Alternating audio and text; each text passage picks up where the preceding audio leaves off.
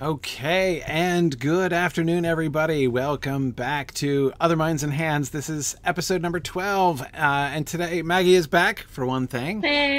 Hey, Maggie, welcome back. Joined this week again by my co-host, Maggie Park, and we are going to talk about the new images that have recently dropped from Empire Magazine on the Rings of Power. So this is our first new Rings of Power material for a while to talk about. And welcome everybody who's attending live. Happy to see people's observations. So just to make sure people, to remind folks, I am watching all the different chat feeds today. So if you have comments or observations or questions, please make sure that you can remember you can talk to me as well as each other in the chat stream. So I can keep an eye on that. All right. JJ's teasing us about how many special guests we have this week. Yeah, exactly. Look at all these. Look at all these people. My we cat's have here, and you've got your dog. So. Exactly. We have numerous special guests. Yeah. Oh, my special guest has crawled away. Okay, she's not doing anything naughty. All right. Anyway, So we had some guests scheduled for today, actually, but we had to reschedule. So we're gonna do that at a future time. But in any case, as I said, new material dropped today. So or not today, recently, and we're gonna talk about it today.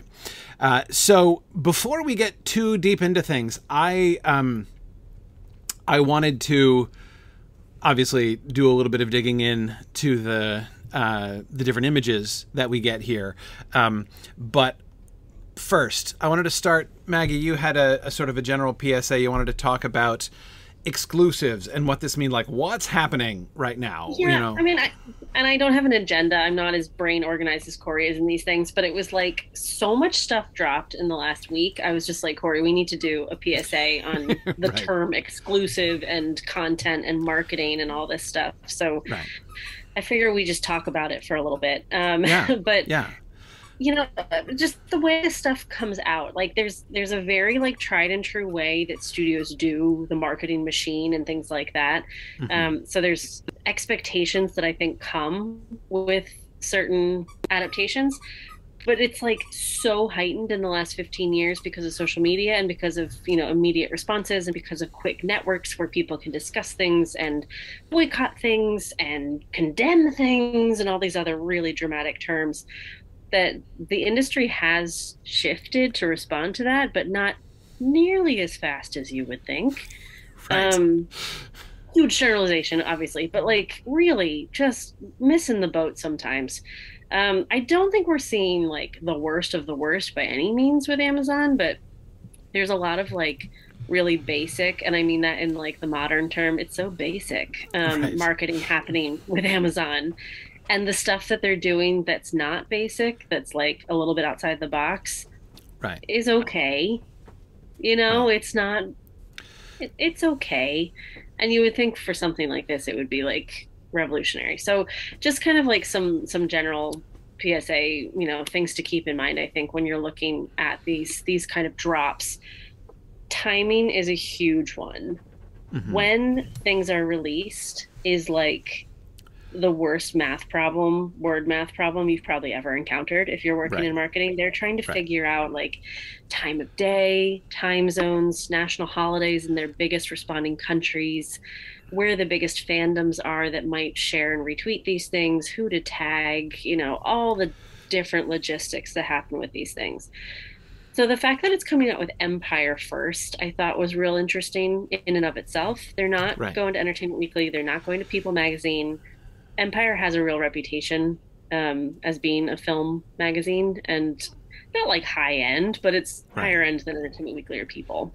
It's like the National Geographic of film, right? Okay. Ish. Okay. So just like having that come out, I feel like is its own thing. So we're trying to hang our star to Empire. We're trying to get a little street cred from this. Yeah, I had questions about that. Sure. And this might just be me. I mean, probably This not is many tea, people. by the way. I realize the mug is it's just tea. It's a tea which wishes it were Guinness. Is that basically, yeah? Maybe a little bit, but I would fall asleep by the end of this broadcast. So. Right. Anyway, so I probably surprised nobody that I'm, kind of unorthodox in my thinking, but I look at all of the effort that's been put to drop this stuff to Vanity Fair and to drop this stuff now to Empire, and I say to myself, dude, what kind of circulation does Empire have? 80,000 people? Yeah. Right? I mean, like, why do that? Like, what, I mean, on the one hand, you say street cred, and I get it. There's like a name thing there, right? But if the goal is to circulate, just like to kind of, a name drop from our London group, if they had done a similar exclusive with, like, the Nerd of the Rings, they would have more than 10 times the circulation. Or the One Ring, or Don Marshall. Exactly. I mean, more than 10 times the circulation, or possibly, 20 times the circulation. What do they gain from that? Why are they? I mean, it seems to me that they're, like, again, Vanity Fair, Empire, it seems really conservative. It seems very several decades ago, the whole That's plan. what I mean. Like, I feel like they're just missing a beat. Like, especially because they had all of us in London. They pushed out the boat to make this thing happen, to offer all these exclusive experiences that are all of a sudden not exclusive. Because we can't share the information that is now being shared by other people. Right. Fine. Yeah. And it's very clear, by the way, that, our embargo was designed to not mess with these exclusives more than anything else. I mean, that's the conclusion that I've drawn from it. And that's also what's kind of fascinating about the position we're in, because if we hadn't been invited to London, I'd still be looking at this going, oh, well, this is really interesting that they chose Empire only as a circulation of this instead of blah, blah, blah. They know that all of the people with the major circulations are going to circulate. But it is kind of old school thinking in my mind to start with Empire. Right. Even when I was working back on the Twilight stuff, like, the exclusive stuff went to the fans at midnight the night before, and then it was in all the major circuits by like 9 a.m. the next morning. But for those like 9 hours, it was the fans that controlled the narrative of how that was happening and how they communicated that to their followers. And the fact that they got first was such a, like, empowering thing to that fandom. That you just can't help but think 15 years on, these are very organized, very professional people. Yeah. These are not like 14-year-old teenage girls that just have a Twitter account. These are professional social media influencers and academics and everything else that, can really bring the street cred that, frankly, Empire can't anymore. Empire is fantastic, and it is a great resource. But I think when you're looking at something like this, they just missed a beat by not tapping into the resource they had. Yeah, it does. There's my soapbox, but I can keep going on. I agree. It seems odd to me. I mean, honestly, it's nothing against Empire. I'm just like, magazines? Who reads magazines? Like, what? Like, I almost don't think it's anything against Amazon either. Well, no, it is against Amazon big picture. But it's not against the people in charge, because it's such a machine. I think they're all just playing their roles, and maybe they have 10% flexibility. Yeah, I think maybe they have 10% flexibility within their roles to think outside the box, and that 10% is what got us to London, is what got some of these more unique things that are happening. Yeah, but they're still relying on this old school timeline, this schedule of this sort of dripping traditional information thinking. Out, controlling the narrative. And we've said it before, I absolutely understand that. They want to curate the information out there to help the information get out appropriately and all that stuff. I get that. But they're shooting themselves in the foot as well. I think so. I mean, and this is not. There's nothing surprising about it. First of all, I often feel a little bit annoyed when I hear people who don't like the messaging or don't like the trailer or something like that, and who then immediately start popping off and saying things like, the Amazon marketing people have no idea what they're doing. They're not thinking about this at all. They're just throwing. But of course they're thinking about this. They have a strategy. I mean, and I don't just say that because I've met many of them, right? And, and I know they're thinking. I know they're planning very carefully and, exerting a great deal of effort. I don't think that they're bad at what they're doing. Totally. But I do think that the script that they're following, the overall strategic plan for the marketing, it does feel very, I don't know, late 20th century, like, or not, maybe not that bad. It's not like one that ignores that the internet exists at all.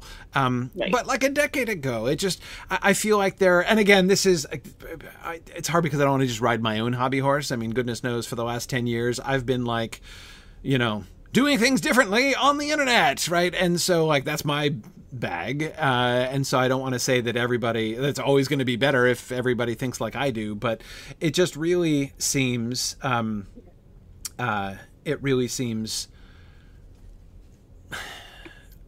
a lost opportunity. That's what I often feel. That's exactly the way I would phrase it. We're like, I mean, I also don't assume that other people have been studying fan reactions and event film adaptation engagement for the last 15 years, but like, there's just, it's not a criticism of them. It's more of an observation. And what a shame, like you have this incredible resource that you're aware of because you invited some of the right people to London. You had to tell them to invite a few extra people that should have been there.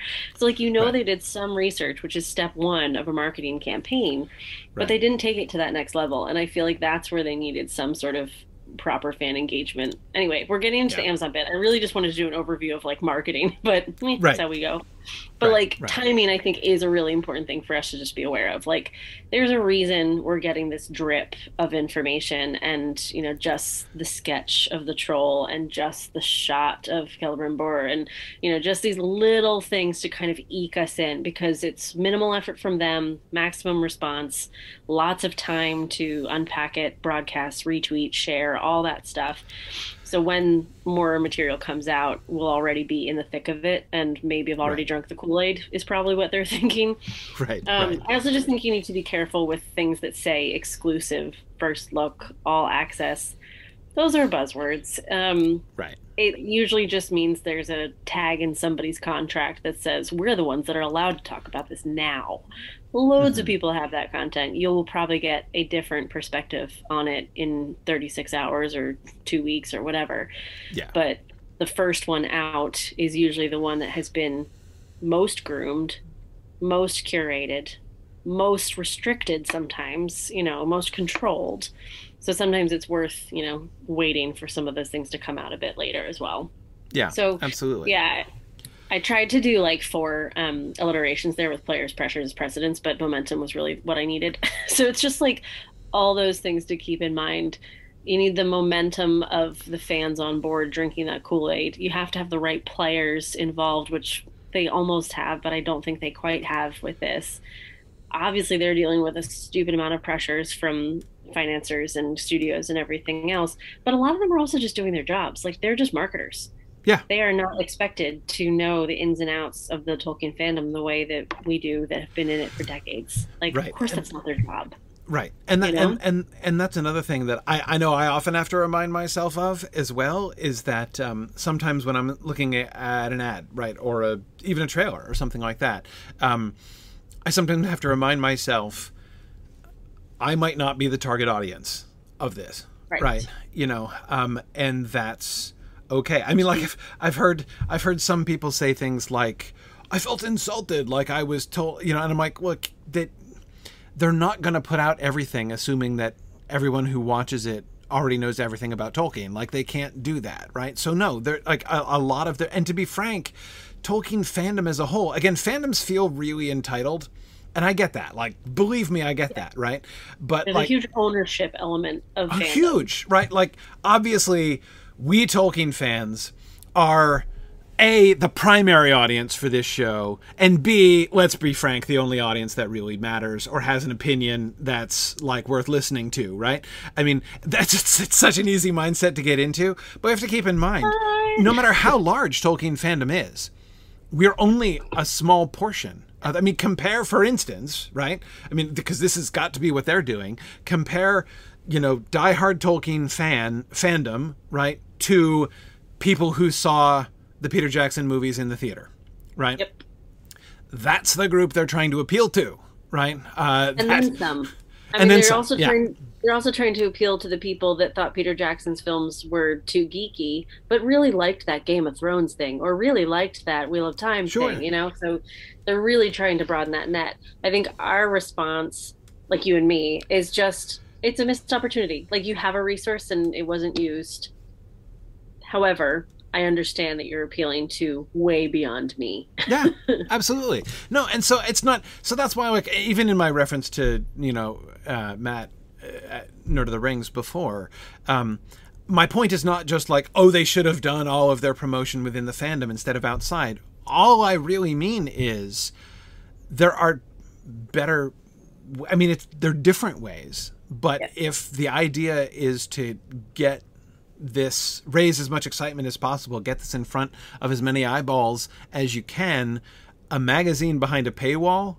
I totally get it. Someone who was talking about this. Chatting Myth was saying it may seem archaic, but Empire has a larger network to general audiences and entertainment outlets than the Tolkien community specifically, and I get that.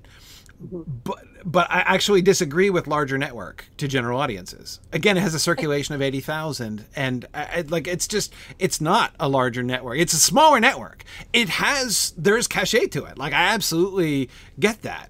There's almost because of the way that we've seen this in other like with Star Wars releases and everything else, right? I mean, even if we go back, as Mag and I were just commenting on Batman Returns, right?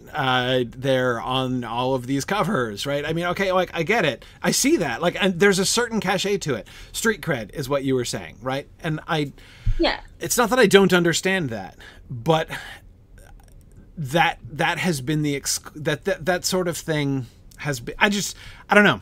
I just myself I don't like to I think be there's in also those just boxes. Empire on the Shelf is a thing that looks really good and does attract a really wide net of people. So like anytime I'm in a train station, I pick up Empire just to see what's on the cover and what the leading stories are. It's just a given. I'm not going to buy it 99% of the time, but I will pick it up. And the magazine I have bought in the last decade is probably Empire with special covers, because those are the things you do want to covet and collect as a collector. But the wider audience for Empire is pretty significant. So like this made me think about the Hunger Games marketing when that came out. Donald Sutherland, who played President Snow, he was put on all the morning talk shows, and Jennifer Lawrence was put on all the evening talk shows. So obviously, the younger people are going to be staying up late and watching the evening talk shows and want to see her throwing a football around with Jimmy Fallon. Great. Right. The morning talk shows, Donald Sutherland was talking about how he didn't have a choice. He had to do this role of President Snow. It was a political stance that he felt required to take, and how important this film was. He really put this heavy political spin on it. So you think about morning TV show watchers, getting ready for work and things like that, seeing Donald Sutherland talk about how important this film is. You have just targeted an entire audience that never would have considered watching the Hunger Games. Right. So I can see that if they put it on the cover of Empire, and it is really beautifully shot. I mean, I think these 3 images have their issues, which I'm sure we'll get into, but I do think they're really beautiful. It would catch your eye and you would pick it up and say, oh, what's this? And especially loads of people, like obviously we know that Amazon is making this massive thing. Loads of people have no idea that Amazon is making this massive thing. Right. So all of a sudden it's on these magazines that you're going to pick up in a train station, or at least see in passing and be like, wait, what? Right. Yeah. And okay. All right. I get that. I mean, I'm yeah. It's not that I don't see the Empire covers and say, oh, it was a bad idea to do something with Empire. But that there has been very little diversification so far. And that was first. Yeah. I would have started with the people that have the biggest sway, have the most knowledge, and are the most skeptical. Give them the power of the conversation first, even if it's for like 12 hours. Yeah. And then let Empire drop their stuff. Yep.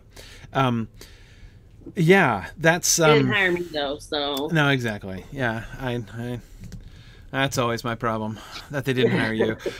Anyway, okay, so let's look at these first images. We got a bunch of images from the magazine that we want to look through, but I want to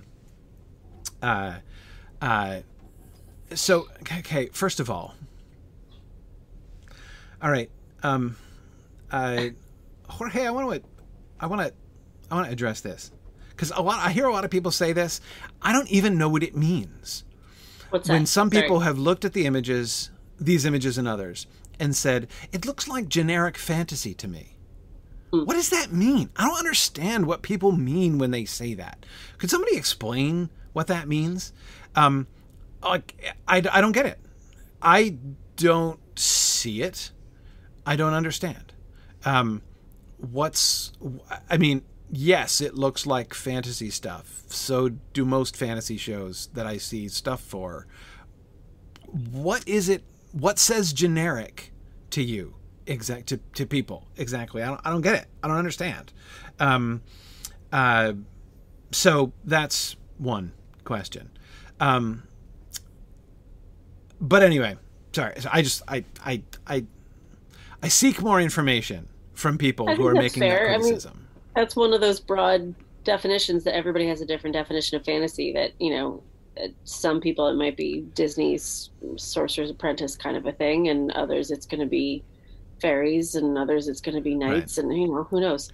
Yeah. I was laughing at the comment of why do the Harfoots have so many twigs and leaves in their hair. Like, yeah, there's a lot in their hair that can't be comfortable. They do have a lot in their hair. I didn't really notice that. Okay, Andre says looks like Game of Thrones. Okay, I thought Game of Thrones looked like Lord of the Rings. I mean, it's a story. Yeah. Right. And so anyway, that's not necessarily a bad thing either. Like we were saying, if it's the cover of Empire, they're looking for a broad appeal. So if it's a beautifully framed, beautifully lit, beautifully shot image, and somebody who might be fantasy adjacent, occasionally I dabble in the occasional fantasy film. Right. Maybe they'd pick it up and be interested. Right. Yeah. Anyway, so let me start with the negative because I don't usually do that. Can I tell you the one thing that annoys me about there's one detail in these pictures that annoys me? Well, not annoys. Yes, it does annoy me. It disappoints me, though.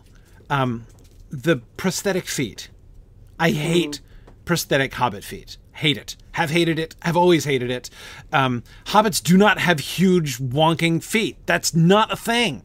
There is particularly bad. And those are like not 3 times as long, but they're like they got like foot extenders on. Why do that? Why? I don't understand. And just makeup wise, like look at that first one. It looks like you can actually see the line where it's attached to the foot. It looks like that in that, or at least see, I wouldn't have thought much about it if not for the fact that the foot is so ridiculously large that I'm, kind of like looking for that. Do you think they're just trying to align it with Jackson and say, look? I kind of suspect so, I mean, and honestly, if they were, I don't know. I mean, I've always thought, by the way, I've never understood why more people don't object to this. Never did object to this in the Jackson films. Like, why is it that nobody, I don't remember ever hearing anybody complain. But I hated the Hobbit feet in the Lord of the Rings films just as much as, every single time I saw them, they annoy me on screen. Why do hobbits have big flappy feet? And it became so iconic. I mean, you could buy Hobbit slippers. They were in that Amazon First trailer years ago. Somebody was walking around the office wearing the Hobbit slippers. Yeah, which is like whatever, like Hobbit slippers, okay, but I like furry, yes, giant, no. Like why do that? And that they chose that element. I do assume that it is some, they have been, they're obviously, their visual look people, right, especially, are playing doing a delicate balance, right, between continuity with Jackson's aesthetic and innovation from Jackson's aesthetic, right? It's obviously it's a careful balance, and it's not just a question of balance. John Howe is the concept artist in both places, so like, yeah, shocker of shockers, John Howe's art is going to kind of remind you of John Howe's art, and the aesthetic is not going to be completely different because John Howe is the main dude behind it. So okay, fine, anyway. I kind of agree with what Thomas Delgado says. At this point, hobbits having large feet is popular culture. Yeah, I mean, I guess it's just like popular culture. That annoys me. This is how you know they're related to the hobbits we know. Yeah. I exactly, and I assume that's why they did it. I mean, there's no warrant for enormous feet in the text, so there's no pressure from the text they're adapting to do that, and so therefore it must just be in sort of the expectations. But these are particularly bad. I mean, it looks like those are not functional toes. Yeah, you know, they just look like limp prosthetics. Which again, like, and in several scenes in the Lord of the Rings films, you can see their feet flopping, like like vibrating when they step down, like the little like flesh never would. Jello jiggle. Right. Well, flesh with bones in it, at least, right? Anyway, okay. So we started with the one negative. Hobbitfoot pet peeve. Acceptable hatred. Okay. All right. Now, I pretty much like the rest. I didn't really have a negative. The only negative I had was the Batman Returns thing right in the middle of it, because visually I had a problem with the juxtaposition of that. But Corey and I were talking beforehand about cross-pollination. Like, again, this is part of the marketing machine. This is what they have to do. They know you're going to pick up the magazine because of Lord of the Rings, so we better talk about Batman, Brad Pitt, Avatar, Stranger Things, and Face Off all at the same time. Right. Yeah. Exactly. The plus Brad Pitt is the thing that keeps like making me do a double take when I see it. So let's talk about Galadriel. Lots of people talking about her man-spreading posture there, right? I don't dislike it at all. First of all, I mean, let me just say, there's very little that I've seen of the Rings of Power Galadriel that I dislike. I understand that it is jarring to a lot of people. I think that that's a deliberate choice that they've made, and I am in support of this choice that they've made. I think the idea of introducing a different... So I was just exchanging, or attempting to exchange, while I was running around doing errands and stuff, tweets with a person who was complaining about this earlier today. And he was quoting a place where the showrunners were quoted as saying that Galadriel has a lot to learn. And they're like, Galadriel does not have a lot to learn. She's one of the wisest people in Middle-earth. And I'm like, so Galadriel never learned anything. So she's done. That's no, I mean, like, ever, at any point, did Galadriel learn anything? Like, apparently, right? Like, it's not possible. So telling a story in which Galadriel learns something is untrue to the lore, because apparently Galadriel sprang knowing everything and fully wise, right, from the womb or from wherever it was she sprang. I mean, like, of course she has stuff. Like, I've always been so, goodness, when Frodo meets her, she has stuff to learn. She learns stuff before Frodo leaves, right? Stuff about herself. What a boring existence to exist for thousands of years and not be able to learn. Like, I get bored in 2 weeks without having to learn something. I mean, of course she has a lot to learn. Did she know a lot? Yeah, but of course she has a lot to learn. And what's more, this is what they're telling is a really fascinating moment. Like, the story that they're telling is a fascinating moment, not only just in Galadriel's history, but in the history of the elves. And it's one of the most underplayed story in all of Tolkien, which I am really fascinated by. And that is, okay, the end of the First Age was the end of the elf story originally, right? Like, that was it. The elf story is done at the end of the First Age. And then, of course, Tolkien invented the Second and the Third Ages, right? So the question is, some elves stayed, not many, right? But some elves stayed. We get Galadriel staying. We get Gil-galad staying. We get Celebrimbor staying, right? We get Elrond staying. We get elves that, and Elrond hasn't just stayed, right? He not only stays, but he chooses to be an elf at the moment, right? At the end of the First Age. Like, as the First Age is coming to an end, he's like, I'm gonna stay in Middle Earth, and I'm buying in, right, to the Elf franchise at this moment, right, the end of the First Age going into the Second Age. Why? What did he want? What were they doing? What were they, and how does this connect with their stories in the First Age, with what happened, with the fallout from the First Age? I mean, my goodness, it can be a scarring experience just reading about what happened to the elves in the First Age. Imagine surviving that, and then what? Now what? Now what do you do? What are your goals? What are they trying to do? And what's more, the world is changing, right? The elves, the fading time is approaching. It's already beginning to approach, right? The Second Age, things are different now, right? How do they handle that? What's the purpose of elves in Middle-earth at all? What's their purpose? And what are they going to do in their kingdoms? Like, all these things are fascinating questions, and they're Second Age questions, right? So, no, of course Galadriel doesn't have everything figured out by the beginning of the Second Age. Yes, she's experienced a lot. And that, as I understand it, is the premise of their Galadriel character. Not that she's naive and ignorant, but she's been through a lot, and she is the one who is primarily agitating and asking the what happens now questions. Can we keep doing this? I'm going back to our gap year Galadriel. I feel more and more that's what this is. We're like, look at her stance. That's a very like 23-year-old I know everything stance. Right. Maybe not. Maybe you have a few things to learn. But yeah, I quite like the challenge of that pose, and the really destroyed armor. It's so ragged and dirty and rough, and I think that all aligns with what you're saying. Like, no, she's growing right here. We're watching it right now. She's and she has a long ways to go. Long ways to go. Even if you just do an outline of the major things that probably happened to her, because Tolkien changed his mind all over the place about exactly what she was up to in the Second Age. But even if you just list the potential things that she was involved in, it's a big deal. I mean, there's a lot that is going to happen to this woman between the Second Age and the Third Age, right? And the end of the Third Age. And if you're a layperson, because again, I didn't know all of this lore before we got onto this path. If you're a layperson that just saw the Jackson stuff, and you know Cate Blanchett as Galadriel, who is so composed and strong and powerful, and then you see this image, you're like, whoa, So clearly there is a journey this character has been on. She's going to change from what we see in the Rings of Power through to what we see in the Third Age. Like, yep. And you should be able to pick up on that visually real quick. Yeah. Yeah. No, exactly. I think it's so. Let's just look. And I apologize.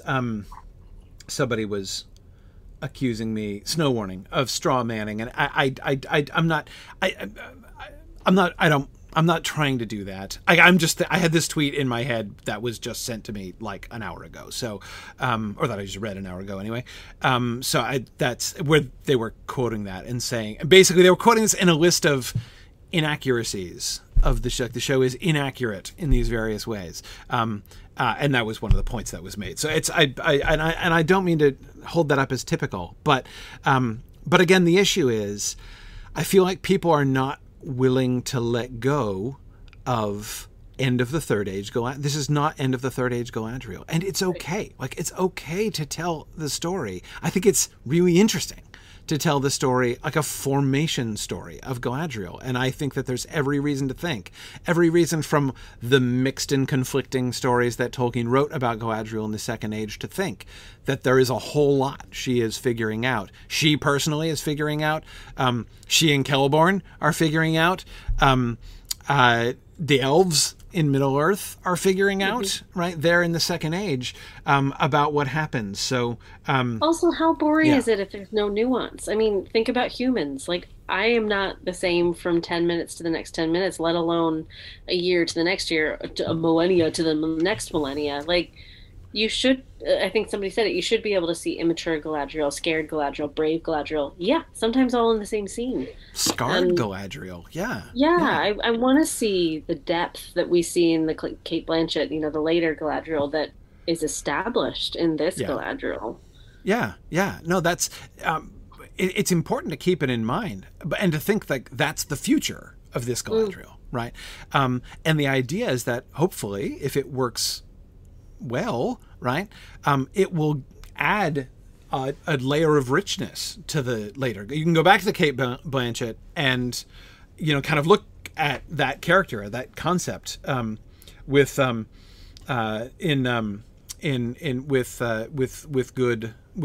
of new eyes. Let's look at the image itself. What do you make of the posture? Now, just for a second, forget Galadriel. Like, forget context, because this is a cover image, right? So as a cover image, we have no context, right? As you say, if this is for people who are passing the magazine in train stations, we're not assuming anybody has the faintest idea who this person is. Notice, where is the name Galadriel? It's there. It's in the second to smallest print on the entire page. The only thing smaller is the citation of Morvid Clark, right? And it's between world exclusive and all access. Right, exactly. Yeah. So, okay. So this is, I mean, it's not like Galadriel is across the front here, right? So again, you're seeing this from 15 feet away, right? As you walk past a kiosk in the tube or whatever, right? What's that person doing? What do you see in that person? What does the body language of this person communicate to you? Immediately, I see challenge, especially in the eyes. Yeah. You know, that definitely is a downturned chin with the eyes saying, you know, bring it. Yeah. But also like a steady confidence. You know, the way she's sitting is very relaxed. It's very like, I got this. I am in charge. I am confident. I agree. I see confidence. I don't have to watch my back. I am not scared.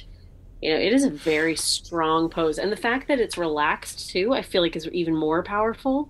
She's not wielding her sword. She's not challenging, standing up loudly. She's sitting quietly going, I got this. Though also actually holding her knife, right? Yeah. So I'm, like, don't make me stand up and kick your butt, but I am prepared to, should it come to that, right? And the armor too, like, I think we've discussed this before. I don't know if we have or not, but like, we'll just, the stars, I feel like they have to mean something. So I don't know if it's metals or something, but like they bring gravitas to her image. It feels like I'm pretty hot in the military type situation, so don't mess with me. Right. Yes. Yeah, exactly. The enormous two-handed sword whose hilt sticks up above her back is a threat of what could happen if she is in fact forced to stand up to deal with you. Right. But at the same time, it's not threatening. Right, as you say, there's also, it's also relaxed, right? I mean, look at the way her left hand, the one on the right of the image, is just kind of hanging down, right? She's relaxed. Also, I think like she was just picking dirt out of her. Right. Sorry. It looks like she was picking dirt out of her nails or something. Yeah. I was gonna say tired. Like she looks not like I'm about to fall asleep. She's alert, clearly, with her face and looking right at you. Weary. But what? Weary? Yeah, weary. Like I just finished kicking the butt of 15 other people, and you can be next if you insist. But if not, I'm just going to sit here for a bit. I mean, there's still like orc blood on her shins. Like, yep. I'll rise to the challenge if you need me to, but I'm kind of tired. Yeah. There's a defiance. It's not. It's not taunting. It's not aggressive exactly, right? Again, that's what I see in the I agree. The combination of downturned face and upturned eyes. Not when you're looking over your glasses like that, in which case I just look like Grandpa. But that look is a sort of a defiant look. But I don't see it as like threatening or aggressive, especially because of the way her feet are. Her feet don't look like she's like ready to spring this monk. She's about to spring at you, right? But it's prepared. It's and again, this is the combination also of she's sitting, right? She's not standing. She's not kneeling. She's sitting down with her knees higher than her hips. Right. So she's sitting down on something, which again it's like, that's why I say weary, right? Like there was nowhere else to sit. So I'm sitting on this thing, which is not really comfortable. I mean, when you're sitting with your butt below your knees, it's a little bit uncomfortable, right? I mean, like, especially in armor. Especially in armor, right? Yeah.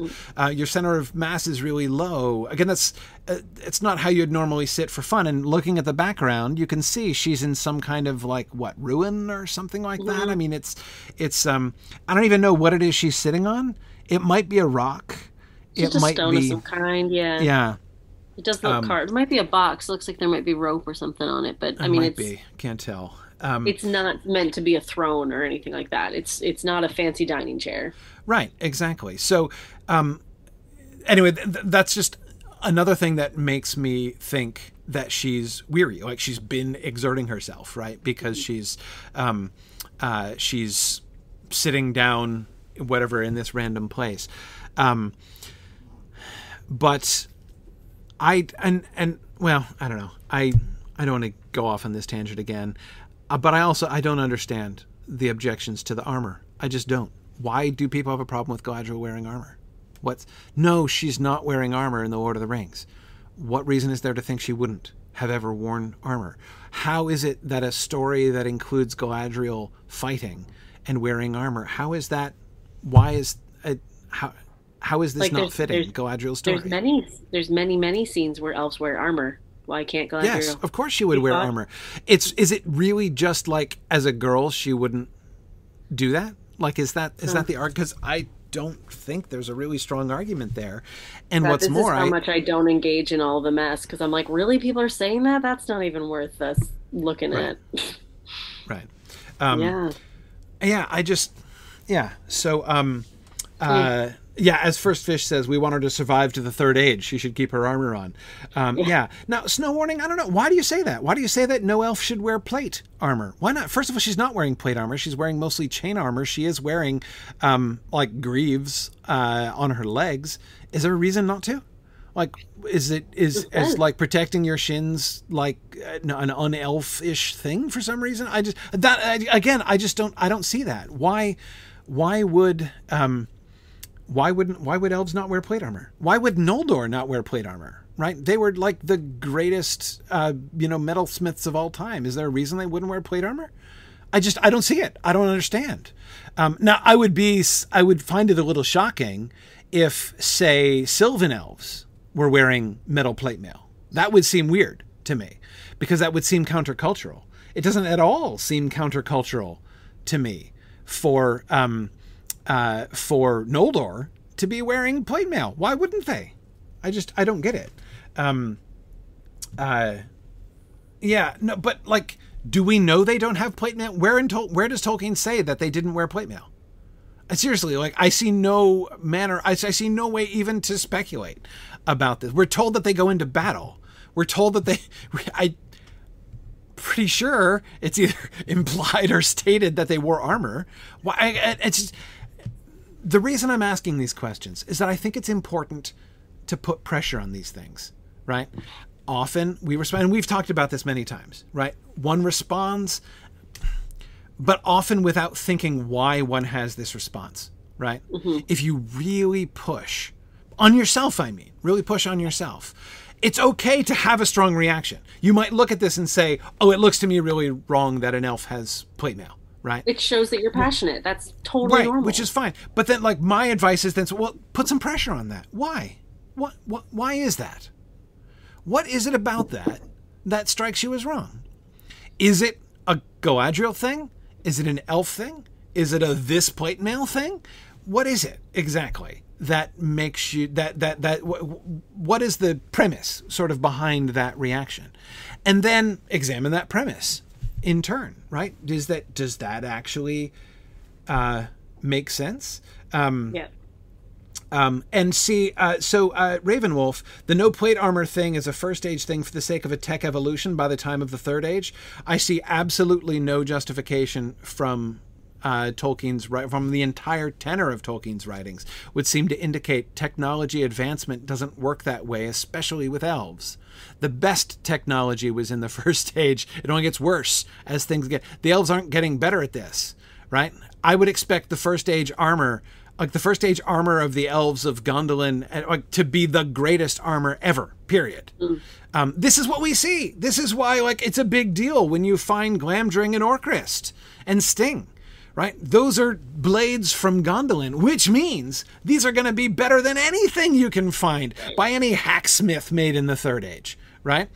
That's the way it works in Tolkien's world. So, yeah, like if the elves had ever had good plate mail armor, it would have been in the First Age. Besides which, that's when they were not only at war, right? That's not only when you were at war, but they were like dedicated to war. The Noldor came to Middle-earth in order to make war for centuries on Morgoth. So yeah, I'm thinking they weren't like, ooh, plate mail, not our aesthetic. I think they were probably maxing out on that. Yeah, well, see, Tarlenian, there is so little that is described. And I do not see any warrant from the text in saying that didn't happen. And besides which, it's the wrong question to be asking. And this is the thing that I just keep, I don't even know. I need to find time to sit down and devise a 140 character way to say this and say it 100,000 times. Pointing out something that is different from the adaptation, like a way in which the adaptation is different from the books. That's not even a criticism. That's merely an observation. Even when you can find evidence and there is not evidence behind even a large fraction of the claims that I see made.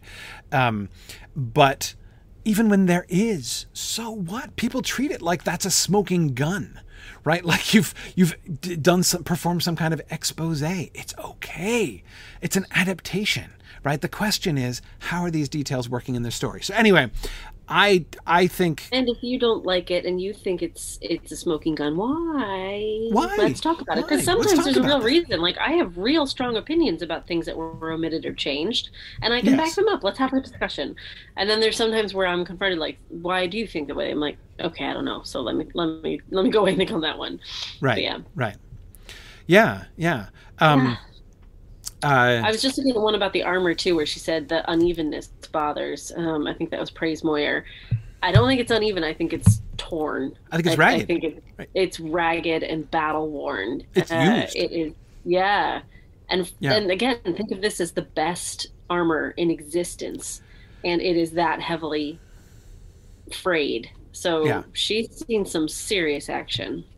Yeah. Yeah, I bet you that armor was made in the First Age, right? She's had that armor for a while. And that's one of the things that's most striking about this costume is that it shows a lot of use, a lot of wear. We can see not only holes as on the inside of her right calf there, right? The sort of worn hole in her armor. But we can also see what looks like dried blood on her left shin, right? What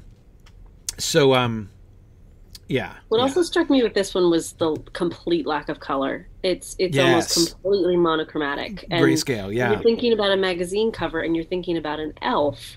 Wouldn't you automatically put them in some euphoric, beautiful, blissful utopia type situation? Nope. We're going to show it stark and dramatic and heavy. I mean, these are rocks. She could be down in the mines for all we know in the caves and just heavy, which is not what we associate. So therefore it's going to pique your interest and be like, wait, what?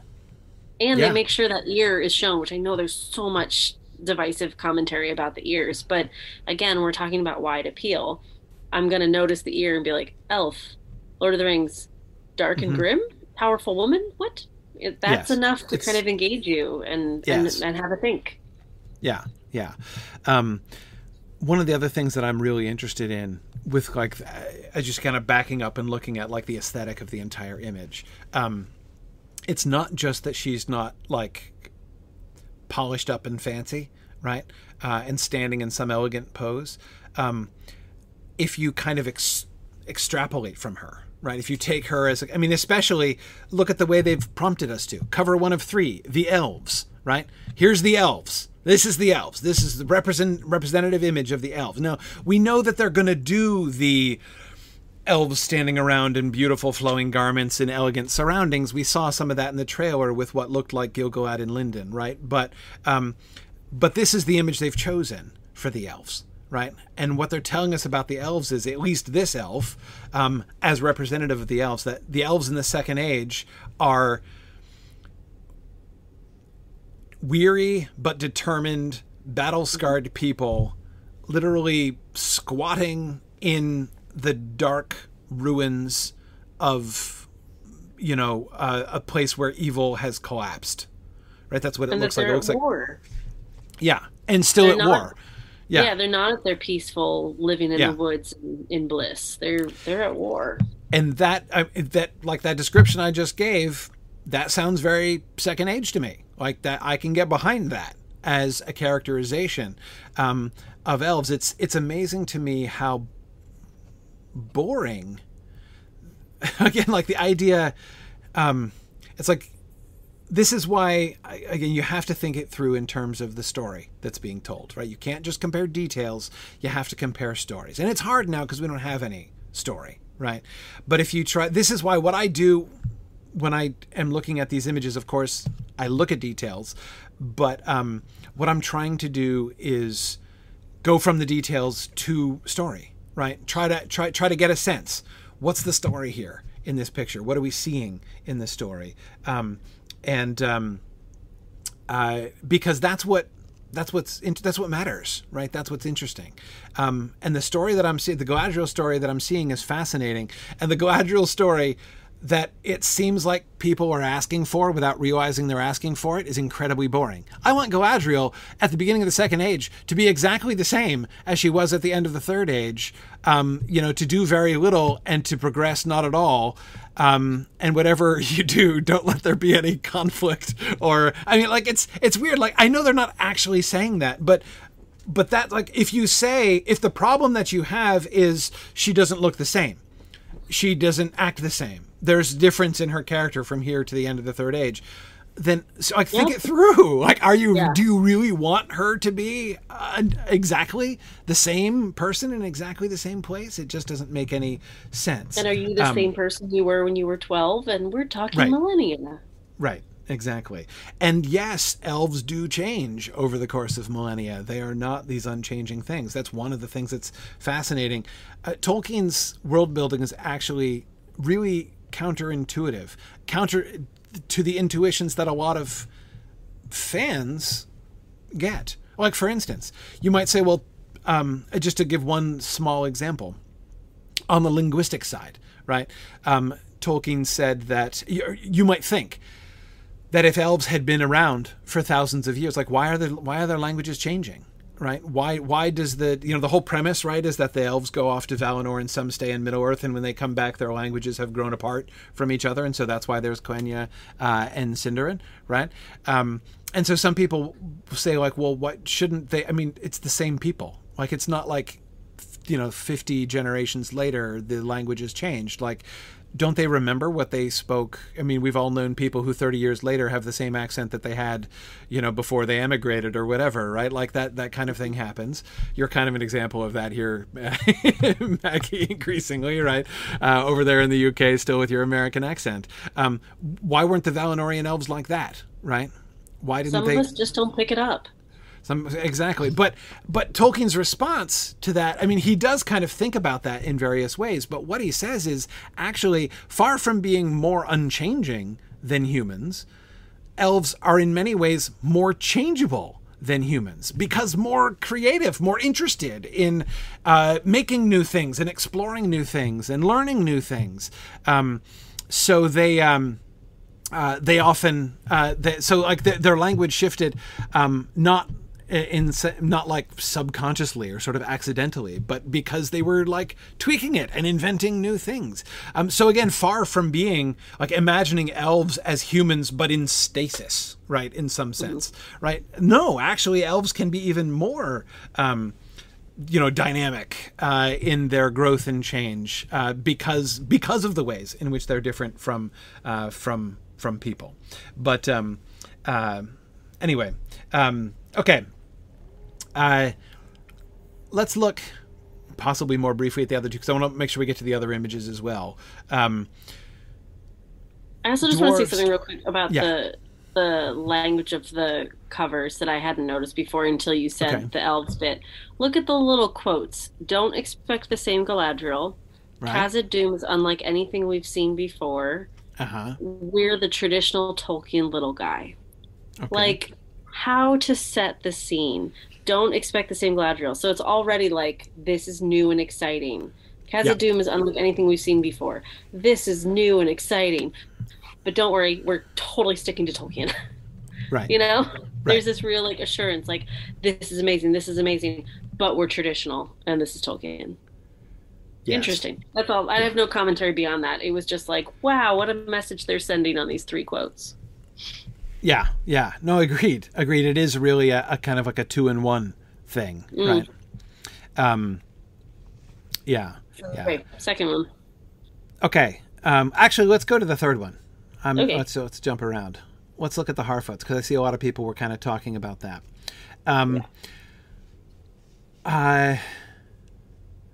I don't have any problem with the Harfoots. I think it looks really interesting. I agree the hair thing is a little bit weird, but like, you know, it's not my culture. I think wearing leaves in your and nuts in your hair looks weird and awkward, but then again, I think that about a lot of fashions I see people doing. So like, whatever, like I'm not going to judge. The sense of it is, like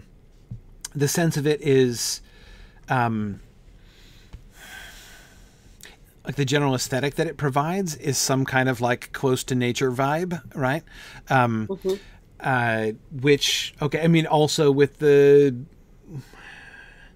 that a bark basket with produce in it by Poppy's right foot there? It does look that way, yes. I think so. Yeah. So we've got some heavy. We've got what I think is some kind of bin or something, and then what looks like a wicker basket. So we're getting some kind of sense of their technology, agricultural. And similar to the Hobbits, we're familiar with Jackson. You know, a focus on food and farming and. Yeah. That's Poppy. I think the one on the left is, I believe, Poppy, and Nori is the one in the middle, right? Yeah, I think so. Sorry, and even the apron. I'm in a constant state of like losing track of what's been said publicly and what's. But I'm pretty sure those names dropped in Vanity Fair. Didn't they drop in Vanity Fair? I have vague memories of this. Anyway, whatever. I'm the worst person to ask, but I'm like, yes. I'm pretty sure. I'm pretty sure that they did. But anyway, whatever. Also, the apron that she's wearing is very like produce collecting, right? Like that's where you would pick an apple and stick it in the fold of the. Yes. There's a heavy focus on that, I think, and mushrooms at their feet and. Yeah. Oh right. Are those mushrooms over there? Yeah, that is mushrooms by his feet. So, oh, I see the stalks. Okay. Yeah, I think that other one's a mushroom then too, the one by the stump. That probably is, yeah. I thought it was a basket. It looked wicker, but I suppose it's a mushroom top. That's fine. But I agree. It certainly looks hunter-gatherer-ish, right? I think that's... and rough. Yeah. I mean, those are hand-spun, woven fabrics and cloaks, and very dirty and very tattered and... Right. Oh, JJ has come to my rescue. Yes, Empire Magazine described this on their Instagram as Poppy, Proudfellow, Eleanor, Nori, Brandyfoot, and Sadok Burrows. So there we go. Okay. I was pretty sure I wasn't breaking any embargoes by saying that, but yeah. No, I knew it. I was sure I had run into that somewhere. Okay. But that's fine. So there we are. Yeah. Okay. So the other thing that we're seeing is poverty. You know, the materials, like the clothing is very rough, very, sort of very, very homespun. Yeah. Edith, let me address the Eleanor thing. This has been a subject of prodigious comment, even just among those of us who are in London. I have the following. Here's my logic about that. I'm not stressing about it. That's my conclusion. And here's the following logic. I know that the showrunners know what Eleanor is and the significance of Sam's daughter's name and the history of the Eleanor flower and everything else. Like, I know that they know this, right? Knowing that they know this, they have chosen to give her the name Eleanor. And I am, therefore, I see people say, and again, I apologize, Snow Warning. I know it sounds like I'm just straw manning again, but I apologize if you can hear lots of puppy squeaking going on below me. Yeah, it's pretty cute. Kind of obnoxious, but there we are. Squeaky toys. Anyway, point is, I hear people I get this stuff on Twitter all the time. People saying like, see, they have no idea what they're talking about. They don't know that, Eleanor was blah, blah, blah, that flower wouldn't have been blah, blah, blah, blah, blah, blah. And I'm like, okay, look, I don't know the story, right? I don't know like the rationale behind that they actually have behind giving her this name. I do know that they know all that, right? Like, I know that they know those things, right? I know that they know those things. I know that they're thinking about this. This is definitely not just a matter of, just from having met those people, I am very convinced that they're not just like, Eleanor, that's a Hobbit girl name, right? That's a good name. That's good. Fans will like it if we just they like Sam, and so Sam's daughter's named Eleanor, so we'll name her Eleanor. But it's problem solved, right? That's obviously not their rationale. Like, these people are way more intelligent than that and know their Tolkien really, really well. I don't know what their rationale is. No clue how it's going to fit into the story, how that could be explained. So when people say, how could she be named Eleanor after the flower? Would there have been any possibility of that? We don't even know where they live, right? So who knows where exactly they were and what the story was there. So I'm not stressing about it because I am confident that they have an answer. I don't know what their answer is. I don't even know for sure that I'll love their answer if I ever do hear it, but I know that they have an answer to this. So that's why I'm not stressed about it. So we'll see. I don't consider it like a red flag or anything like that. It's interesting. It piques my curiosity about the character, right?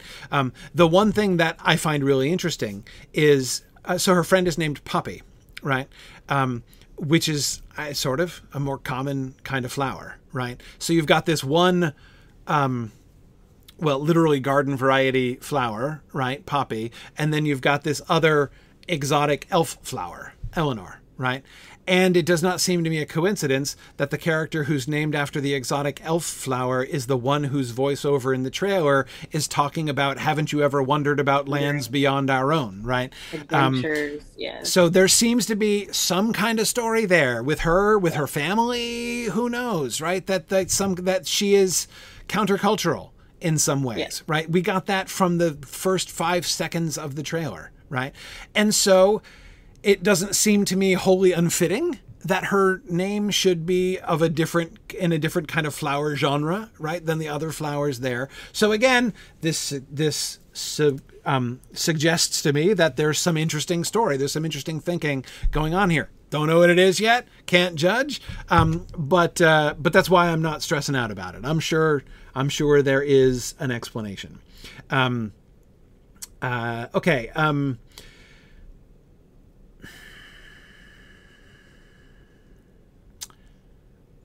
What about the dwarves? Yeah, I'm sorry. I was just still looking at the Harfoot one. I'm like, I have nothing else to add. Besides,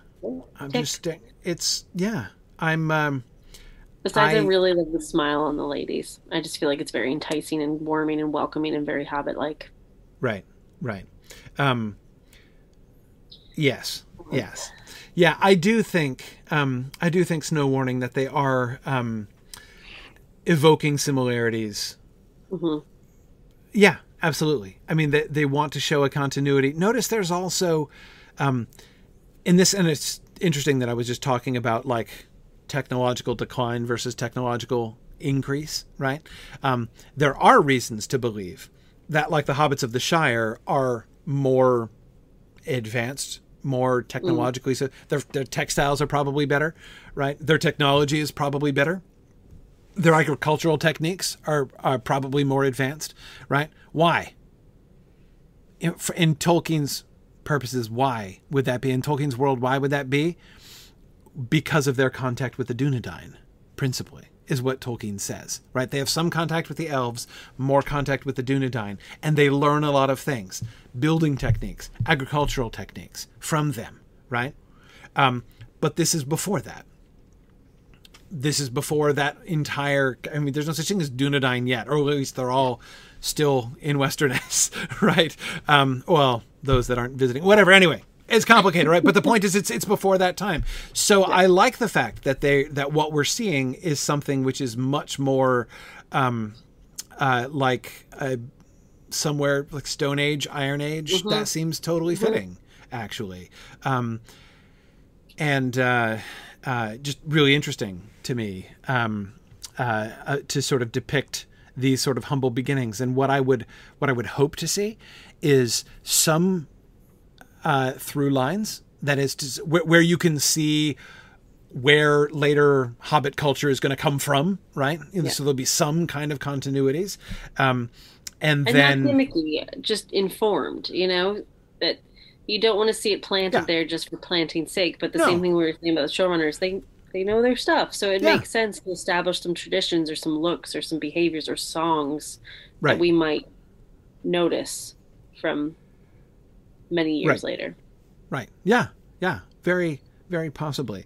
Praise Moyer says the hunter-gatherer look is why I think that the moose elk carrying people are Harfoots as well. On the one hand, Praise, I kind of hope so, as that would explain the proportions of those elk antlers. But at the same time, I look forward to, I still have never had anyone explain to me why you would go out with antlers strapped to you like that. Again, whatever. I'm not going to judge. Okay. Dwarves.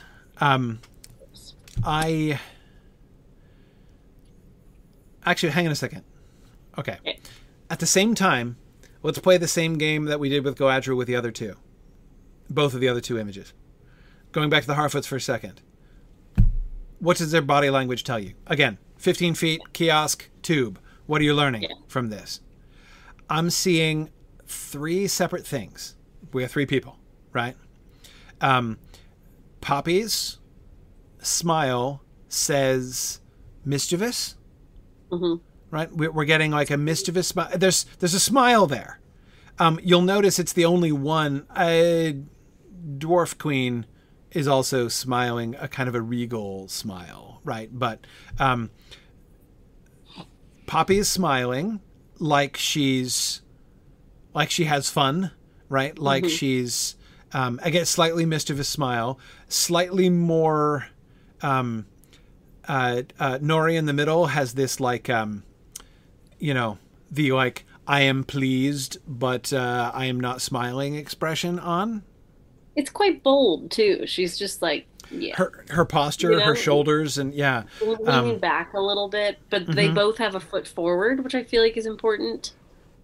Yeah. And technically he does too, but he doesn't feel forward. He feels backward. Yes, exactly. That makes sense.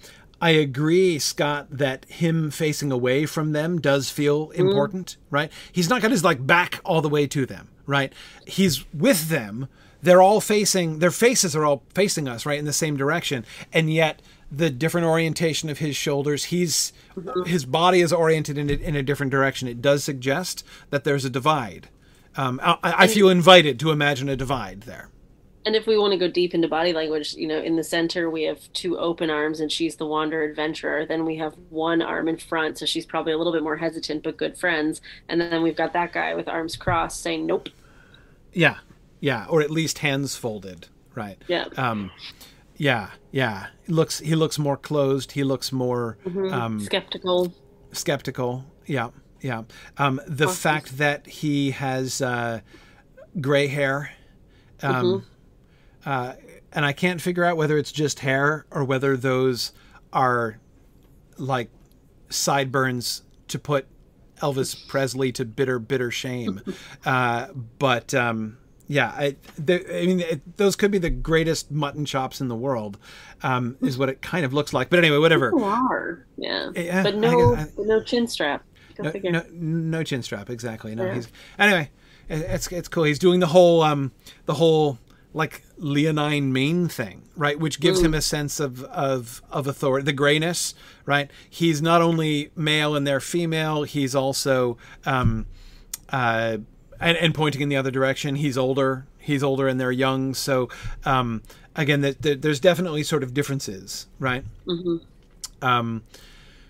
I don't just mean differences like they're not identical. I mean there's like a divide, right? No, but I mean, just from a again visual point, it's also nice to see diversity across two of these covers, and it's not a focal point. It's just there it is. Yeah. You know, that's also nice to see. Yeah.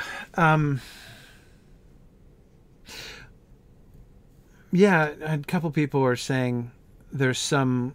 It seems perhaps some kind of reminiscence of a British judicial wig in his hair. Yeah. Apart from the pointedly receding headline or hairline, right? Which again, like, I'm all about it, right? So you can see I think he's pretty much rocking my hairline, maybe a little bit further back even. You need to work on the chops. The chops, yeah, exactly. I gotta fallen way behind on the mutton chop thing. That's primarily because I want to stay married, but anyway, yeah. So yeah, no, I think yeah, but like whether they're actually going for judicial or just, but also like the hands folded, like his posture, he's more closed in compared to Nori there again, who does look very bold. I think is right. Yeah. Okay. Dwarves, their body posture primarily says to me. So what is the center piece of this? What is the focal point of this image?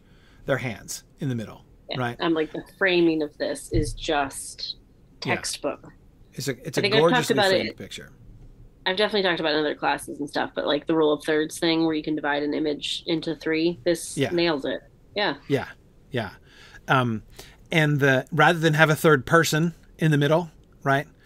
It's their clasped hands in the middle that are the image, right? That are the centerpiece. This tells me, I feel that this image is communicating to me that the relationship between these two is a very, very important thing, right? Is going to be a real focal point.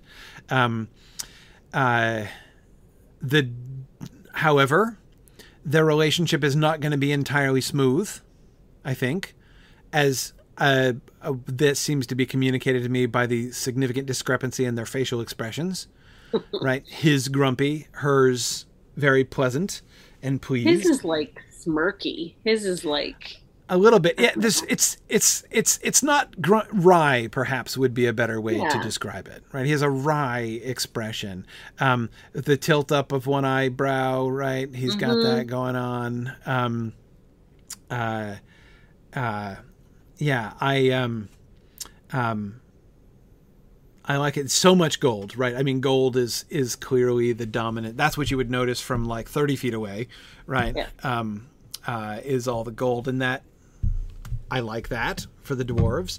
I like that it's all very man-made hard edges. There's a real chiseled straight lines, 90-degree angles. Real specific. Yeah, it does seem to fade up into what looks like more natural rock around the very top of the image in the background behind all the titles. But I agree, like the focal point there are what I think those are their chair backs. Their thrones, right? Like the thrones they're on or whatever, what look like thrones.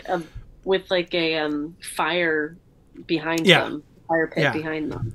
Yeah, so there's like a row of fire, like a fire pit, or I don't know what you call it when it's in a row, right? Like an elongated brazier or something.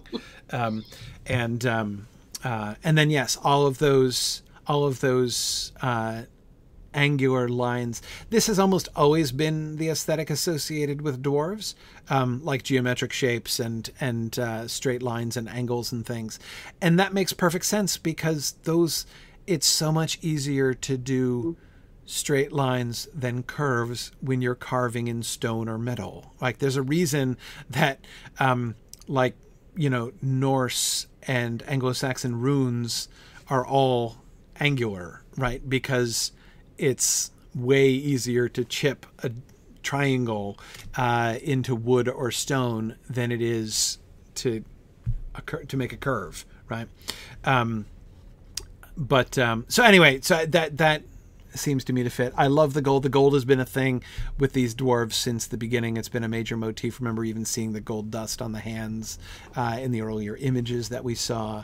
But I love that the gold is also really warm and earthy somehow. I mean, it'd be very easy for this to just be like bling, and right. It's not. I mean, obviously they're showing their wealth and their stature and all of that, but it feels very warm and earthy as opposed to shiny.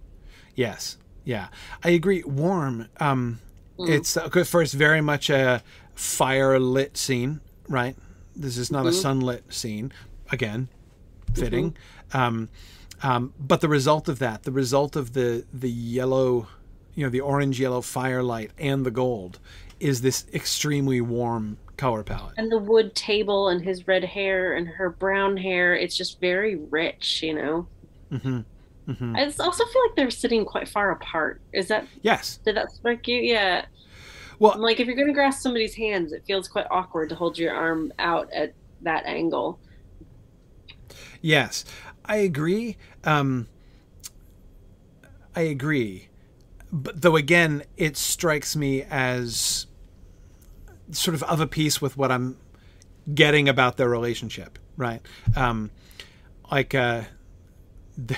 They're close, but they're not that close, right? They're close, but they're not a unit, right? There's some tension, but there's also there's some space. Yeah, if you do look at the chairs, though, I guess the chairs couldn't be that much closer together because they're so grand. But and they're presumably arms, yeah. Yeah, but I mean, the chairs do suggest, right. that they do have some tension between them, and there is some space between them. Yeah, but they're reaching across it at the same time, right? I mean, there's something, as you say, that's not like you wouldn't sit like this, holding your arm out like that to hold hands with somebody to like watch a movie or something, right? But I mean, this is not a snuggling on the couch kind of moment. No. But it is, this like, so it does convey this like I am reaching out across the divide, across this divide. Yeah, exactly.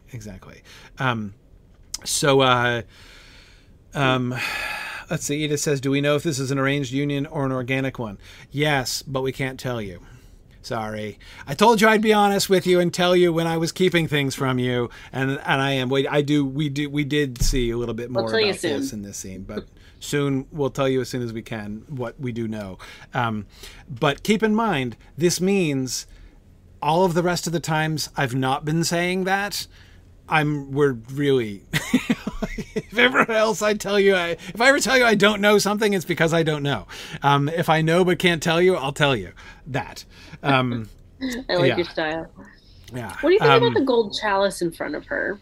It seems super like purposeful to put a grail, a gold chalice in front of her. Yes. Why are they setting light to the grail-shaped beacon here on this cover? It's bigger than her head when you zoom in. It's literally bigger than her head. So proportionally, it's kind of problematic to me. Though it also, I can't tell how much in the foreground it is. And also, I mean, it does not look like a tiny little egg cup under any circumstances. But I wonder how much closer to us it is than her. It looks like halfway on the table. It also looks like the more I zoom into it, the more it looks superimposed. So I'm like, was that a late add-on? Right, I have no idea. It does look ceremonial. It does look ceremonial. Yeah, are those papers, Phil? Yeah, I wonder if those are papers on the table in front of him. But anyway, with the Grail, I'm not sure what to make of the Grail. It's so squarely in front of her, it almost blends into the gold on the front of her. In fact, I think I looked at this for quite a while before I even noticed that was a separate object. I thought it was like a gold plate on her, like among her gold plates on the front of her, like necklace neck thing going on there. But anyway, she's got that papers. I guess those are papers. I think so. It looks like they might be in maybe they're in a leather wallet or something, but it definitely looks like a document. Right. So he, right. Phil says it looks a bit CGI. I'd be very surprised if that were the case. I would just say, I'm sure there's a load of CGI touch up on it, but the chalice really does look CGI to me. I wonder if maybe it was added. I don't know. Maybe. Yeah, we don't know. Maybe they looked at it and said, what we really need is a chalice. I don't know. But also just to make it glow this way, like it's definitely going to be super photoshopped. Yeah. Yep. Don't know. But anyway, symbolically, having the chalice in front of her and papers in front of him suggests she, like, large cup says to me hospitality more than anything else. Maybe I'm wrong. It could be ceremony as well, like, you know, even almost like almost religious ceremony that could be associated with her. Maybe with the cup and associating that with hospitality, I'm being too influenced by like Eowyn and the cup at dinner, you know, in Anglo-Saxon, you know, following Anglo-Saxon tradition, in the Two Towers, that kind of thing. But like the offering of the cup and the having of the cup, when there's only one cup, like if they had both had cups, it would just be what they were drinking out of, right? But if she has a special cup, it suggests some kind of, like welcome cup or something like this. It's kind of what it makes me think of, but maybe that's wrong. The papers do business. That I agree, Pontine and JJ. That's what I associate with it when I see the papers on the table there. Yeah. Okay. Let's look at other images because we're like almost out of time, and I could talk about the covers forever. But I know. Okay, so we've got Sorry. What? We still have so much to get through. So we're gonna go fairly quickly through some of these, just do some impressions, because I definitely want to get to Celebrimbor, which a lot of people want to talk about. Snow Troll, John Howe drew the Snow Troll. There you go. John Howe. Need we say more? John Howe. This did, like the blue did remind me of very much a Star Wars imagery. I thought we were on Hoth for a hot second, but other than that, I thought it was glorious. Yeah. It's cool. And this is mostly just funny to me because like for months I've been hearing people say on Twitter, that like, you know, the Snow Troll looked so hokey and like, you know, John Howe would have never stood for something like that in the Lord of the Rings films. And I'm like, okay. What's a Snow Troll? No clue. I have no idea. I don't even know if it's actually a thing. Like, that's what it gets called. That is, I don't know if people inside the show call it that. Like, does Galadriel call it a Snow Troll? I don't know. That's what I mean. That it's been called that. You know, I'm pretty sure nobody in the show is going to call the guy Meteor Man either, right? So. I don't know. Is there a such thing as a troll made from snow? A troll that lives in snow? I don't know. I mean, what I do know, of course, is that trolls are very, like, you know, the mythic roots of trolls is very Nordic. So that trolls might exist in a snowy environment seems legit to me. But no idea. So this is called people call this the Snow Troll, but again, is that an in-world thing? I don't even know. Until it is an in-world thing and I hear how it's used in-world, I'm not even going to worry about it. But because again, I don't know what they mean. Do they mean a snow troll in the same sense that like trolls are like it's associated with snow in the same way that other trolls are associated with stone? I have no idea. And I see no reason to even speculate in that direction until we know more. But what I do like is that they included John Howe's signature on there, because that feels very like, look, we got the right people. Look at this original piece of art, you know? Right. Yeah, exactly. Exactly. And maybe he turns into snow when exposed to sunlight. That would be kind of fun. And here he is, right in the trailer. This is which there's some snow clinging to him, but other than that, and that it appears to be cold, I don't see any reason to. I love how this is labeled. You know, is given the first look stamp by Empire, even though, of course, we've all seen this dozens of times before, but that's okay. Okay.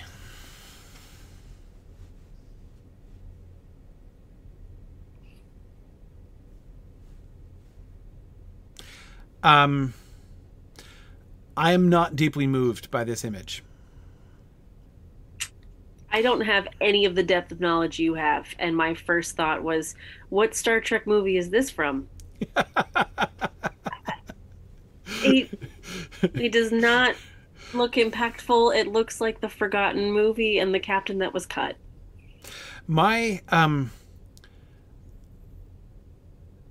until proven otherwise, I'm going to believe that those are his PJs.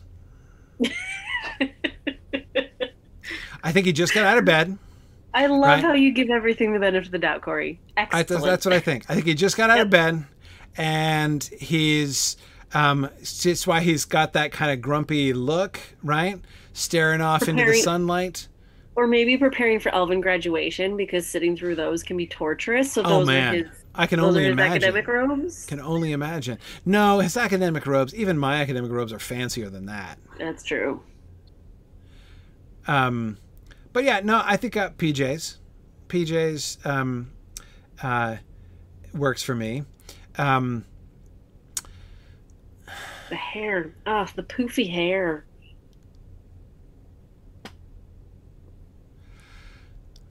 Yeah. So,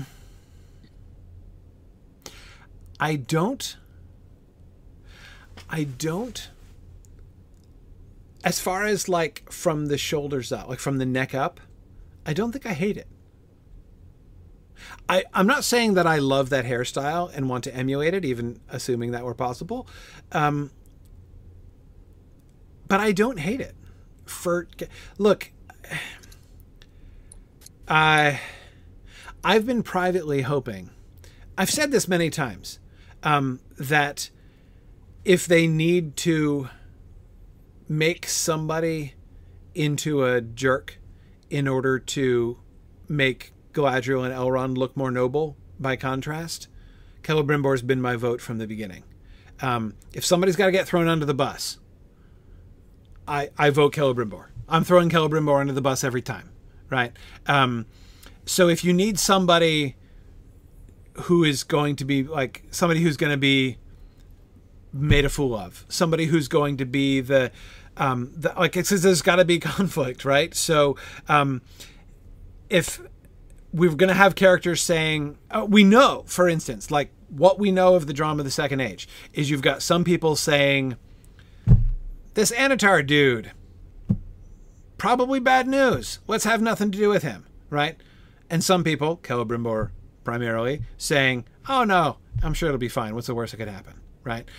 So we know that there's going to be this sort of conflict, right? We've seen so many times somebody who, I mean, it's a really cliched idea, but it's also kind of a fundamental scene setting concept, right? We have one person who says like, we should take action. We should be on the alert against this thing. And somebody who says, no, let's not do that. Let us like ignore things and everything's okay and stop rabble rousing and raising trouble, right? There's almost always got to be one character, often played by an elderly male, right? Who gets the like role of the pastor, John Lithgow's character in Footloose, right? Or whatever, like the stick in the mud character who a character like Galadriel has to be in conflict with, right? My fear all along has been that would be has been that would be Gil-galad, and I didn't want it to be Gil-galad, right? I didn't want, because I could easily imagine that. I could easily imagine Gil-galad being the one whom they decide is going to be the like conservative, like whatever dude, and then have Elrond and Galadriel be the underappreciated folks whose warnings are not heeded or whatever, right? But anyway, okay. Yeah, I mean, again, not the depth of it, just the visual immediacy. What I am interested in is just like this actor. He's a really famous stage actor. Like he could do some really cool stuff with it. I'm still trying to keep an open mind that this could be really good. Okay, but hang on a second. Sorry. I was just gonna. I just have some questions for people who are asking questions or making comments. Question: Ravenwolf says definitely doesn't look like a ringsmith. What does a ringsmith look like? I'm not just trying to be a wise guy. Like, I'm serious. What does a ringsmith look like? Now, see, again, this is where, when we see, be especially cautious when you're seeing a character for the first time, right? When you see a character for the first time is when you're going to have the biggest reaction of, oh my gosh, that's different from how I've always pictured it in my head in lots of different ways, right? And that's fine. Like, you're totally entitled to dislike whatever you want to dislike. But I always find those initial reactions very untrustworthy, mostly because they're the ones that are least based on actual reason, right? And most based on emotion, most based on a visceral response to something that is different. Different from your expectation, different from your own, what you've imagined in your head. And I say this whether it's a purely aesthetic thing or even whether it's an idea thing. People are talking about how, like, but wait, Celebrimbor is a generation down the genealogical tree from Galadriel. Why does he look older? Wait a second. Why are you so bothered about this? That's plastic. There's no reason we can't play with that. Is there a reason we can't play with that? Why would that story not fit? Yeah, would that be like if they showed Celebrimbor as having serious seniority over Galadriel? Would that be a change? Yeah, that would be a change. I'm not convinced it would be a bad change. I'd be interested in that. There's something actually that I think that could work really well with that. So I mean, I find I could definitely be convinced to show Celebrimbor as being senior to Galadriel. Why? Because I think it would be one way. What is one of the obvious tensions between Celebrimbor and Galadriel as far as Tolkien's work is concerned? Feanorian versus non-Feanorian, right? Celebrimbor is like the Feanorian in this season, right? He's not just the grandson of Feanor. He is the one who is, in a sense, trying to carry on or perhaps recuperate his grandfather's legacy, right? He's trying to, like, I'm as good as Feanor, except I'm not, I'm not a madman. So, like, there's all kinds of. But remember, the Feanorian, that's the senior line, right? One of the other things, I don't know if they're going to play this, but one card that's available to be played is that the Feanorians still feel like they should be king, right? That they're the elder line that was disenfranchised voluntarily on Maedhros' part, though not supported by all of his brothers, including Celebrimbor's dad. So if they so again, what I do is what I try to do is get away from my initial visceral reactions and say, okay, how might this be working? How does this fit in with their story?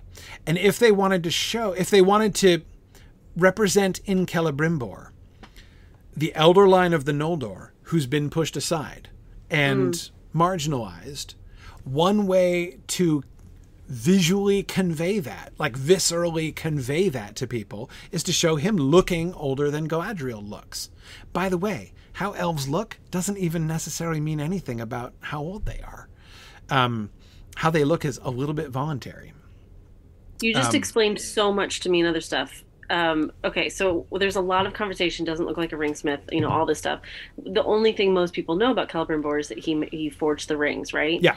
So there was a question earlier on. So why is this our first image? And I feel like, 4 minutes ago, I was like, yes, why is this our first image? I feel like you just explained that because what we know is that he's a ringsmith.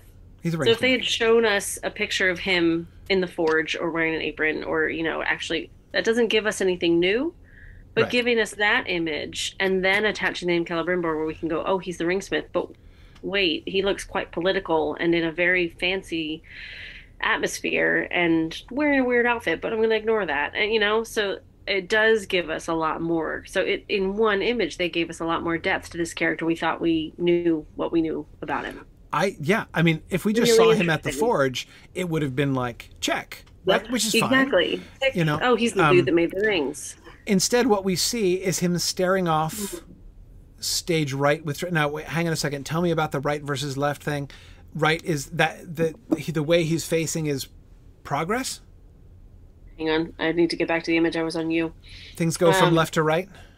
If they move from left to right, so God, I'm still trying to get back to the image. He's looking to the right. Yeah.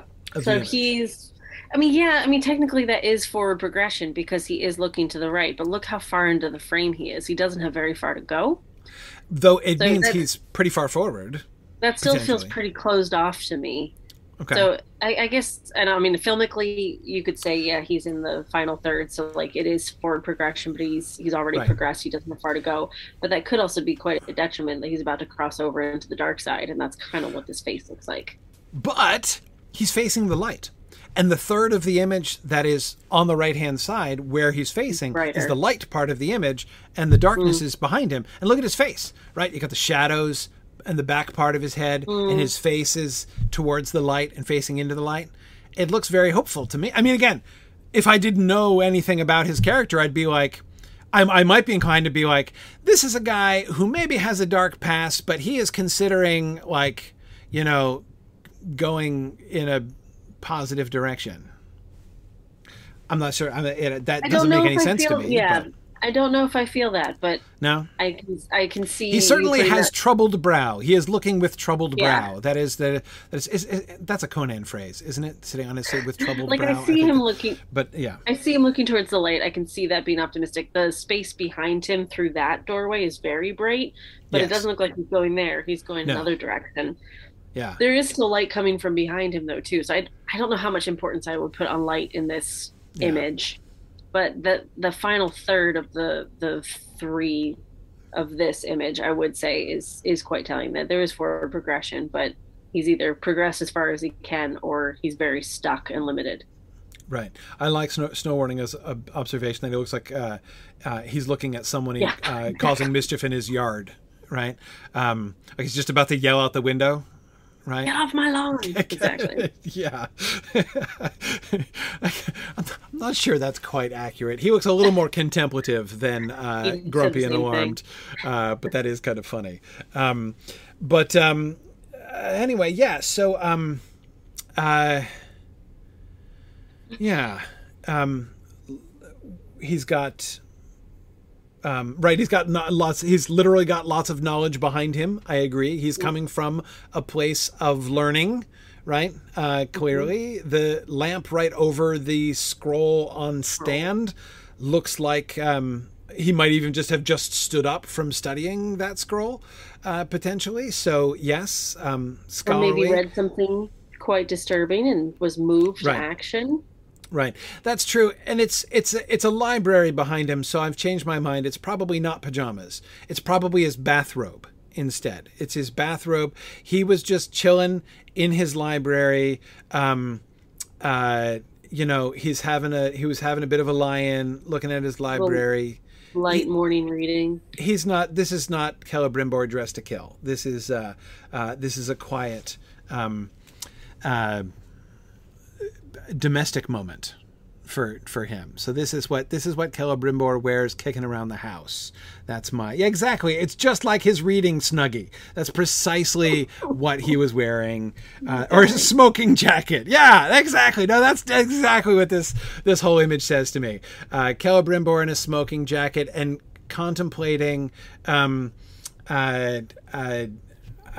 Thinking, I agree. He's not angry. Meow. He looks more disappointed. Okay, or skeptical. Says another. Yeah. Okay. Sure. So I see some people saying he looks like a nobleman. Yeah, he was. Mm-hmm. So that tracks. Yeah, no, I agree. It's still costly rather than simple attire. Yeah, I mean, yep. Celebrimbor's bathrobe is going to be amazing, right? Like, I don't blame him for not putting gems on it, because that would suggest, sort of more deep personal problems. But you want to you still want to have like some really intricate pleating work there along the front of your bathrobe, and some what looks like embroidery perhaps around his mm-hmm. Kind of collar area there. I'm down with that. I mean, I do have to admit, having a bathrobe that apparently fastens up the back, I guess you can just throw it over your head like a Snuggie. That could work. More than anything, it reminds me of the choir robes I wore when I was a kid. So maybe he's just, heading to chapel to sing some songs. Possibly, yeah. Maybe that's what's over on the right. It looks like got some vaulting going on in there, right? Exactly. That's right. Yeah. So you think maybe the look on his face is, I hope I'm not late to choir. Probably not. Maybe panic that. Oh God, that him again. We are getting off track. All right. A little bit, but anyway, look. There's no question. I don't look at this image and be like, like it's the Celebrimbor that walked out of my imagination. But I don't hate this, and the age doesn't bother me even a little bit. In part, it's because I'm getting old enough that I'm like, I didn't look that old. But in addition, I don't. First, so on the two that there seem to me to be two notions that underlie an objection to an elf looking old, right? Objection number one is this notion that elves are eternally youthful, right? Unchangingly, eternally youthful. That's not true. Mm-hmm. That's not Tolkien's elves. Witness Círdan and his long beard, right? Círdan looks old. Why? Because he is. So that elf's age, that's a thing. I see no reason to think that's not a thing. Second thing is that first issue was that elves are and the second is that him looking older than Galadriel does. And as I said, I can see myself really liking it. It depends what they do with it. Maybe they're not going to do with it what I think they're going to do. But I don't hate the idea of Celebrimbor looking older than Galadriel. I think that could work in lots of different ways. But yeah. I mean, in some ways, maybe it just tells you something. And in fact, again, this goes back to Tolkien's world building and stuff. I think it probably tells you more about him personally. Mm-hmm. Again, elves, their bodies don't work the same way that human bodies do. Elves' appearance is elective. It's plastic. It can change over time. I don't just mean a natural aging process. I mean that there are Tolkien described that there are circumstances under which they could change, like different nose, different face, like a what was Tonks's name? Animagus. What's her talent? The thing that Tonks could do in Harry Potter. I kept coming up with Animagus too, but that's the turning into an animal. I'm forgetting the term for it. I know. Now all I can think of not like that, where they can just pop their faces into different, like Tonks could in Harry Potter. Mm-hmm. Metamorph Magus. Thank you, Alicia. That was going to bother me. Metamorph Magus. That's it. Oh. It's not like that exactly, but it's like that. But there are times when he describes that kind of thing over the course of a long period of time. So anyway, elves, the relationship between their spirits and their bodies it works differently than it does with humans. So their bodies are more an expression of who they are. So there's a very real way in which, I think somebody who's if I saw two elves and one looks older and has like a more lined face, like this guy appears to have, and then there's Galadriel, in a human, you would automatically be, okay, he must be older than she is, right? But in an elf, it might just be an expression of what's in his head, right? And been in his head for And you think millennia. about what we were saying about Galadriel earlier, it could be that post-war she ages herself because she has now grown and changed. And Yeah, yeah, yeah. So there's it's so whatever. Point is, I don't hate it. I don't hate it. But I think this is a fascinating initial image. I don't. What I don't understand is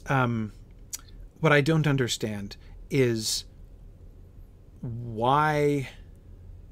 Trying to figure out what this could tell us about Celebrimbor. I feel like I've got more to work with there than I have trying to guess why on earth was this what they want. And I think it's got to be a deliberate disappointment of expectations, in a sense, like variation. Remember your observation, right? The theme of those covers was different, same, right? So it's a 2-to-1 ratio of this is not the Middle Earth. This is more than and different from what you expect, with a 1/3 proportion of, but it's also the same, right? It's also connected. And notice also thematically connected. They were emphasizing Tolkien's Little People, which doesn't just mean hobbits. Yes, that means hobbits, but it also is suggesting Tolkien's theme ordinary. of, small hands do them because they must. The big actions that move the wheels of the world. But I need to make a move, I'm afraid. It's 11 p.m. here and my baby is crying. Yeah, so I'm going to let my husband go to bed so he can get up tomorrow, and I'll take a turn with her. But, love this picture, by the way. This is my favorite. The Galadriel and Elrond picture. Love this moment. I think that's beautiful. It looks so sincere, doesn't it? Yeah, I the affection here, the kind of the some people, I heard some people like jumping up and down yelling that they were going to do like some kind of like, sexual tension between the two of them, and like this does not say sexual tension at all to me. This says big sister. This says, it's charming. It's beautiful. But anyway, sorry. Yeah, people are yelling at me to let you go. I'll let you go. It's fine. Yeah, we're going to go. We can come back and talk about more images on another. I am perfectly comfortable to abandon Corey at any time. No, however. I should go too. It keeps me honest. Let's pick up with this next time though, because we never finished the posters and we're still getting flack for that. So let's make sure we finish the images, because this is really cool conversation. So do that. Absolutely. All right, I'm leaving. You can wrap it up. Thanks. Bye. Bye. Right. And I will say, lest I be tempted to go on talking for another half an hour and get in trouble with my own family, thanks everybody for joining us, and we will see you guys again next week. Bye now.